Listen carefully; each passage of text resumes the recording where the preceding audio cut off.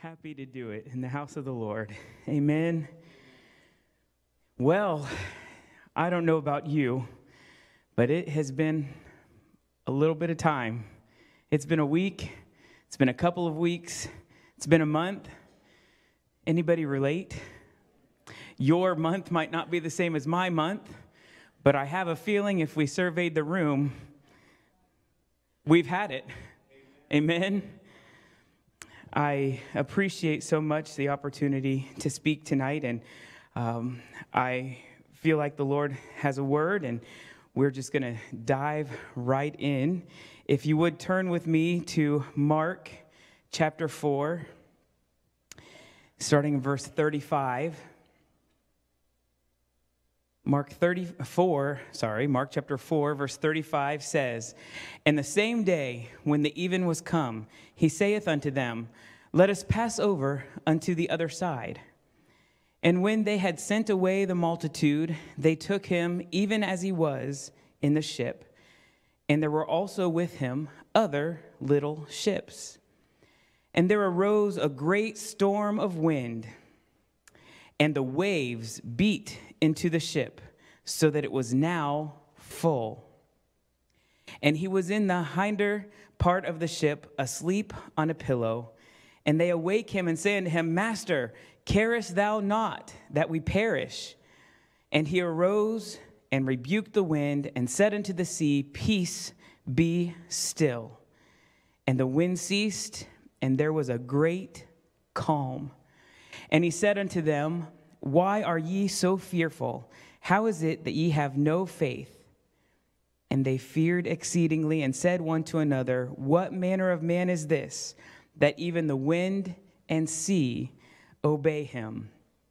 I'm glad I serve that God who can speak to the wind and to the waves, Peace, be still, and they obey him. Amen? In this story, we see Jesus who tells them, let's go over to the other side. We're going to get in a boat and travel across the sea and go to the other side. And as we read the story, a wind came suddenly upon them. Ever been in a storm that just suddenly came out of nowhere? I can remember actually when Reagan was just a little girl, we were still pushing her in a stroller. I'm pretty sure she was even an infant, not walking yet. And we went to Strawberries on the Square when it was back on the square. And we were downtown walking around Strawberries on the Square, pushing our little girl. And just out of nowhere, this torrential rain started pouring down and the wind kicked up. So we run under a tent. One of the vendors that are around the square, we ran under that tent and we kind of just to wait through the storm. And that rain was coming down hard. And then worse, the wind picked up. And that wind just came on so strong and fast. And it, you think it's just going to blow by. And it got more intense and more intense and more intense. And then a branch of the tree just above us fell off and came right very close to where we were. And I thought, are we going to be in a tornado? Is this going to take off right here, right now? And of course, you're worried so much for the little baby. They're scared that something's going to fall on them or hurt them. And just as quickly as it came, it left. And thankfully, not too much damage was done. And then, I don't know if you remember, this has been many years ago now, the derecho that came through. And I can remember Ann telling me the story if she was driving down Route 79 and she could see the big dumpsters just scooting along through the parking lots. The wind's blowing them. That wind just kicked up so hard and those things blew. And if you remember, the trees were down and the power was out for at least a week. I think we had the power out that time. And just suddenly, out of nowhere, a storm came through. How many of you know what it's like to have a spiritual storm come through just as quickly? Sideswipe you like you didn't see it coming at all. Maybe a coworker says something. Maybe a financial issue comes up, a temptation out of the blue. Maybe a family issue comes up. And I know everyone has been praying for my father-in-law, Brother Reagan. And, he just went in for outpatient surgery supposed to be released that afternoon, and turns out air got on his brain, and we saw a CT scan. I'll share a little bit with you. I don't think he'll mind, and he can't fight me even if he wants to. His brain was squished down for that air to be in there. That air was pressing his brain down like a sponge. And we saw that CT scan, and the neurosurgeon, he was life flighted to OSU, and the neurosurgeon talked to us later and said, when I saw that scan, I could not believe that he was able to respond like he was. He could still grasp when they told him to. He could answer them when they asked him questions, and the neurosurgeon couldn't believe it. And then that came out of the blue, and 20-something days later, he hasn't been home yet. He's still working through. I mean, the Lord has been with him. The Lord has blessed him, and we have seen the hand of God through this, and we know he's there, and he's moving. And I asked him, actually, when he was early on, a couple weeks ago, I said, I'm going to be speaking soon, and what do you think I should speak on? And I don't know if he was in his right mind or not. He just lickety-split, didn't hesitate, didn't take a moment to think. He just said, tell them about all the people in the world in the waters, out there on the seas, being blown about. I don't know if he was lucid or not, but immediately my mind went to this passage, and I got a visual of all of these people out in the open water, spiritually speaking, being tossed around by the wind and the waves. And in fact, even as my father-in-law was sitting there going through it, and I don't want to belabor that, but he had a fracture in his skull. He had hair on the brain. He was intubated twice. He couldn't sit up because the brain stuff, it wasn't good for him to sit up. And then he couldn't lay back. And that was the lung stuff, the lung issues he's been having. He couldn't lay back. He couldn't sit up. They called it ICU psychosis. Told us they were doing it to him, that he couldn't sleep. He couldn't lay back. He couldn't sit up. He couldn't do anything. And he ended up with a pulmonary embolism. He had clots in his legs. He was on blood thinners. Then he got a brain bleed. They took him off blood thinners. I mean, if anybody's been through it. But the whole time, he hasn't wavered. He's been talking about God. When you ask him questions, he's there. He's now finally at the nursing home and rehab, and he's doing much better. But God is in this the whole time. You know why? Because when he was telling about the people on the oceans, I thought, you know what? Jesus is in the boat. We're out on the waters. They're waving. They're coming at us. The waves are coming in. The water might be like in the boat, feels full. The Bible says it was now full. But Jesus is in the boat. The Savior is on board. Amen? I just feel like I should mention, too, my Uncle Calvin back here. In the midst of all of that with my father-in-law, then I get a call. My uncle's been attacked by dogs. And you think, oh, attacked by dogs, okay. No, he was in the hospital for 2 days. They had really taken a bite out of him. I'm going to move on. I'll start joking too much about the dogs. But God has been good in this situation. God's in the boat. Even though the waters are churning, God is in the boat. Amen. It doesn't matter what storm is going on around you. It doesn't matter what tempest might be raging. Jesus is on board. So, what do you do when the world around you starts to shake and you start to feel those waves? And what if you've been battling and battling? If you feel that way, you've been in this water for so long, you've just been rowing and rowing, you've been bailing water, and you start to get pretty fatigued after a while, worn out by this storm. And for whatever reason, you're still on the water. Jesus hadn't taken you out of the boat yet. So you're in there. You're doing your best. You're in it, but you know Jesus is on board. And Those disciples, I'm sure they were doing the same thing when that water was coming in. They were trying to bail water, trying to get the water out of the boat, working, and things were just getting worse. And I know how it feels that you just sometimes need a moment of stability. Lord, I just need a moment. I need you to come in here and I need a moment with you. And I'll tell you what the Bible says. Hebrews chapter 6, verse 19 says this, which hope we have as an anchor. I need that anchor, not just in the water, but of the soul. Sometimes it's going on up in here, and I just need the Lord to be my anchor for a minute. Make that wave stop. Let me just sit and have some stability in him. The Bible says both sure and steadfast, and which entereth into that within the veil. I'll tell you, Jesus is my anchor. He's the mooring. He's the thing that holds me steady even when the world around is raging and moving. But God is my stay. 2 Samuel chapter 22 and verse 19 says, they prevented me in the day of my calamity, but the Lord was my stay.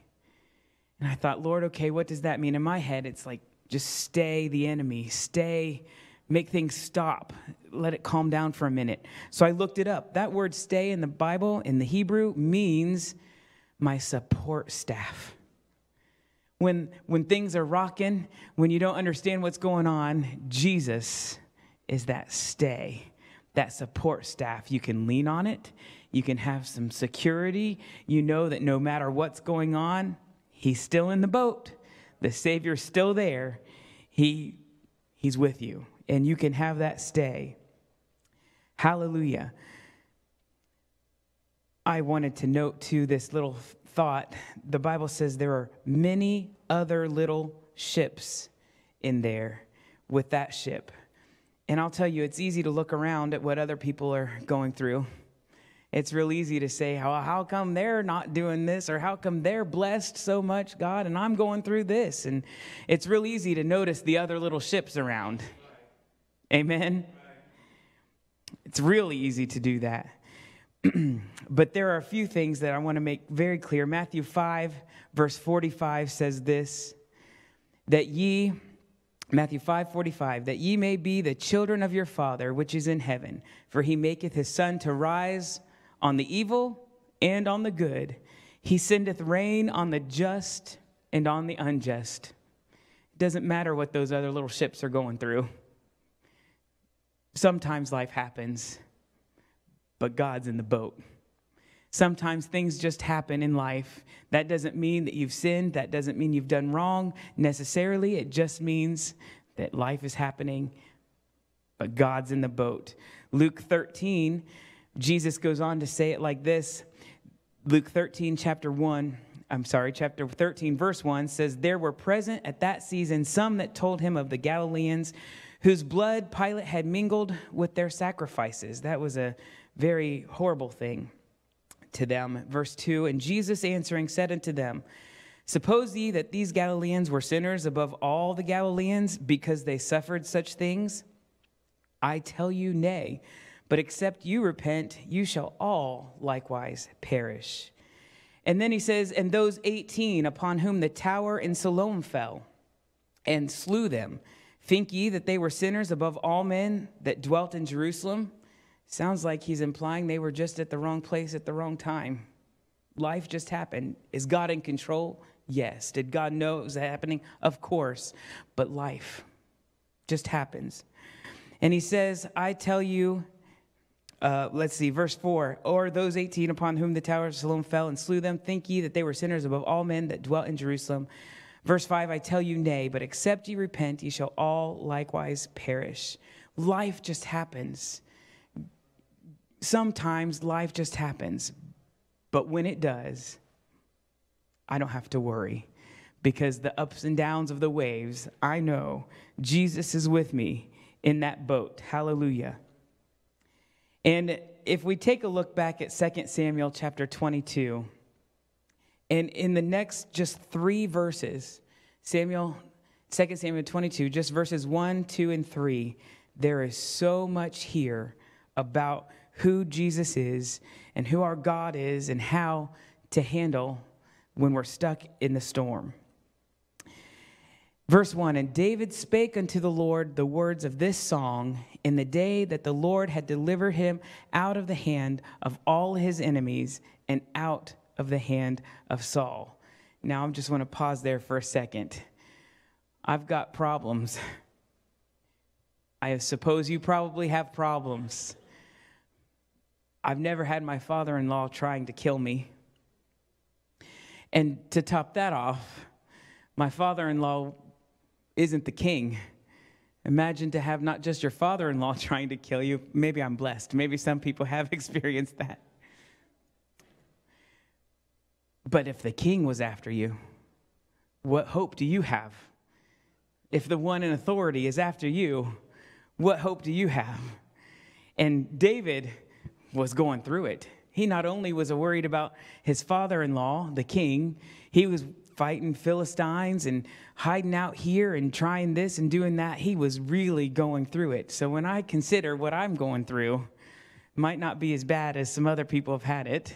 Amen. Especially David here in the Bible. And this is what he says when he was out of it all, when he came through, when he said the Lord delivered him out of the hand of all his enemies. This is the song he sang, verse 2. And he said, the Lord, I'm just going to read through the verses and we're going to go back for a second. He said, the Lord is my rock. The Lord is my fortress. The Lord is my deliverer. Hallelujah. It says, let me read it this way because it's not coming up on the back. The Lord is my fortress and my deliverer. Verse 3. The God of my rock, in him will I trust. He is my shield and the horn of my salvation, my high tower and my refuge, my Savior. Thou savest me from violence. And you can go on. That whole chapter is full of how God delivered him and how great God is. But if we go back to verse 2, I just want to break it down just a little bit. And I got to researching what these words meant in the Hebrew using the Strong's Concordance. And here we go. Verse 2, it says, and he said, the Lord is my rock. In the Hebrew, that word means my crag or cliff. That's like a hiding place. So when you're going through the battle, when it feels like the world is against you, the Lord is my rock, my shelter, my place of refuge. Amen. It doesn't move if it's a rock, if it's a cliff. You've seen pictures or video clips of the waves crashing into the sides of cliffs. Those cliffs aren't going anywhere. No matter how dangerous those waves are, no matter how strong they are crashing into the cliffs, when you're hidden in the cliff, you don't have to worry about those waters. That cliff's not going anywhere. He said, the Lord is my rock, my cliff, my sure footing. Hallelujah. Then he goes on to say, the Lord is my fortress. And this one got me. The Lord is my fortress. I thought that surely means a big castle, something really strong, a big fort. In the Hebrew, it means a net. And I thought, that's exactly what the Lord is. You're in the water, struggling to stay afloat, going here, going there with the waves and the wind, and the Lord just throws out a net, secures you, pulls you in. I suppose if you're a fish, a net isn't a good thing. But if you're drowning, a net is a lifesaver. Amen? That net, he is my fortress. I don't know how they translated it from fortress to net. I don't know how the word net got changed into a fortress, but it might as well be when you're going up and down in the waves and suddenly something secures you down and you know you're going to be saved. Amen. The Lord is my fortress. I'm caught. I'm being reeled in. Hallelujah. It's a life preserver. The Lord is my rock, my fortress. Then it says, my deliverer. This means in the Hebrew to escape, to slip away. Oh, to bring into security, to bring to safety. He's my deliverer. Sometimes, Lord, I just need to slip away with you. I don't know what's going on. I don't know why I'm going through this, but can we just slip away and have a moment with my God? Can you strengthen me? Can you help me? Can you deliver me? My deliverer, the one to bring me to safety. Hallelujah. And all these things, we're talking about taking a break from a fight or a chance to catch your breath or a moment of peace, kind of like in the eye of the storm. And you can have all these things. You know how it is. We are human, so we've all been at this place where sometimes we want to, I don't know what's modern is, escape to our phones. We want to just take a moment, and things are stressful, things are busy, things are hectic. Let's just get our phone out and watch this video, and then scroll up and watch another video, and scroll up and watch another video. And before long, it's been 45 minutes of nothing. You've just been scrolling on videos or looking on Facebook at the next post, the next one. These things kind of help us try to get away from the stress and get away from the things we're facing and get away from what seems to be rocking our world. And yet you can sit down for hours and binge some show on Netflix, and you know it could be worse. People do all kinds of things to get out of the pain, drugs and alcohol, and you name it. But one thing I've learned is you'll never find the rest. You'll never find the strength you need. You'll never find the rejuvenation. You'll never find the refuge like you do when you escape into this deliverer. When you escape into Jesus, that's real rest. That's real recharging. After a Netflix binge, so to speak, you're going to still have your problems. After scrolling on your phone forever, problems are waiting on you. But when you escape into the Lord, even if the problems are still there, He's changed you. You can have a go at it again. You've gotten a good recharging. You've got strength back again. And a whole lot of times when you're escaped in Him, He's taking care of business while you're just resting in Him. I don't know if you've experienced that, but there have been many times when the Lord's just taken me away, and come to find out that whole time He's been fighting the battle. The war's still raging, but He just tucks you away, gives you a little respite, gives you some strength, and sends you back out to fight again. Amen? God is good. He is in the boat. Amen. Verse 3 then goes on to say, the God of my rock. He repeats the word rock. But when I looked at that verse in that word in the Hebrew, it's not the same kind of rock. The word for rock before, when it talked about a crag and a cliff, this word rock literally means a block of stone or a boulder. This, I imagine this is what Jesus was talking about when He said you build your house on sand or on the rock, a sure foundation. This rock is a boulder. I can stand on this rock and be sure that no matter what's going on around me, I have this assurance. I'm on the rock. He is my surety, and it goes on to say my protection. This rock is my protection. And I got to thinking about that too. What else was in the Bible about rocks? In Matthew chapter 21, verse 44. Sometimes we go through things just so the Lord can change us, mold us, shape us. It says, and whosoever shall fall on this stone, talking about Him, shall be broken. But on whomsoever it shall fall, it will grind him to powder. Lord, I want to fall on this rock. I don't want you to have to grind me to powder. I want to humble myself, come before your presence, and fall down on this rock. You can break me. You can use me. You can do what you want with me. I want to be broken in your presence so that you can use me for your glory. I don't want the alternative. One day, that rock is going to fall. And if you haven't been broken already, that rock is going to grind you to powder. I don't want to be in that judgment.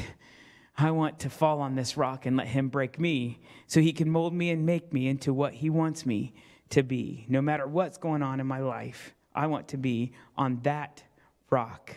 Amen. And it goes on in verse 3 of 2 Samuel.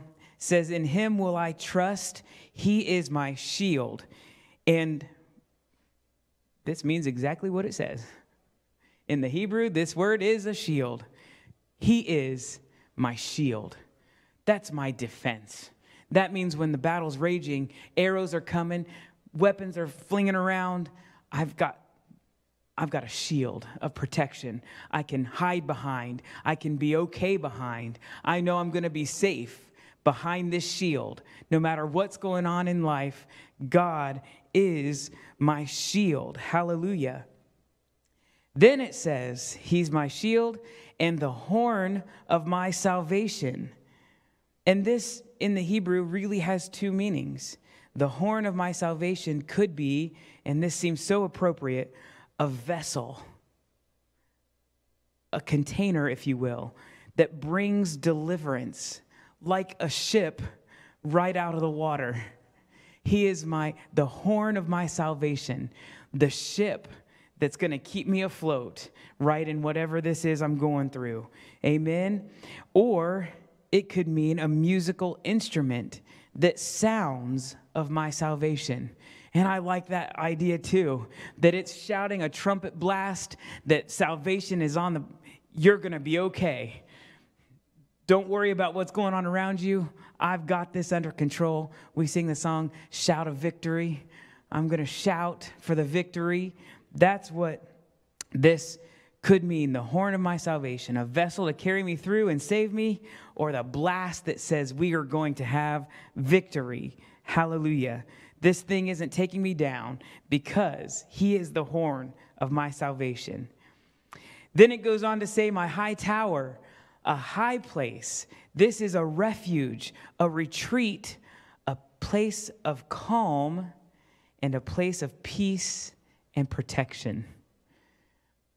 David says all of this in 2 verses. He says, he is my high tower. I'm above it. Whatever's going on, I'm above it. I'm in his protection, and it can be a place of calm. Then he says, my refuge. Again, this means a place of escape, a place to get out of a difficult situation. And finally, he says, my Savior. To be saved in battle, to be victorious. And in case if you were wondering, it even says to save you from moral troubles, to bring victory. That is my Savior. I know situations in our lives are going on. I know things are raging, and I said in the beginning, it's been a month, it's been 2 weeks, it's been some time, and then I said it's probably been so long for you as well, and I saw most of you just agreeing. I know that's true because we're in this world, and we're living in it. We're not a part of it, but we're here. And so the waters are going, the wind is blowing, but I can't forget that Jesus is in the boat.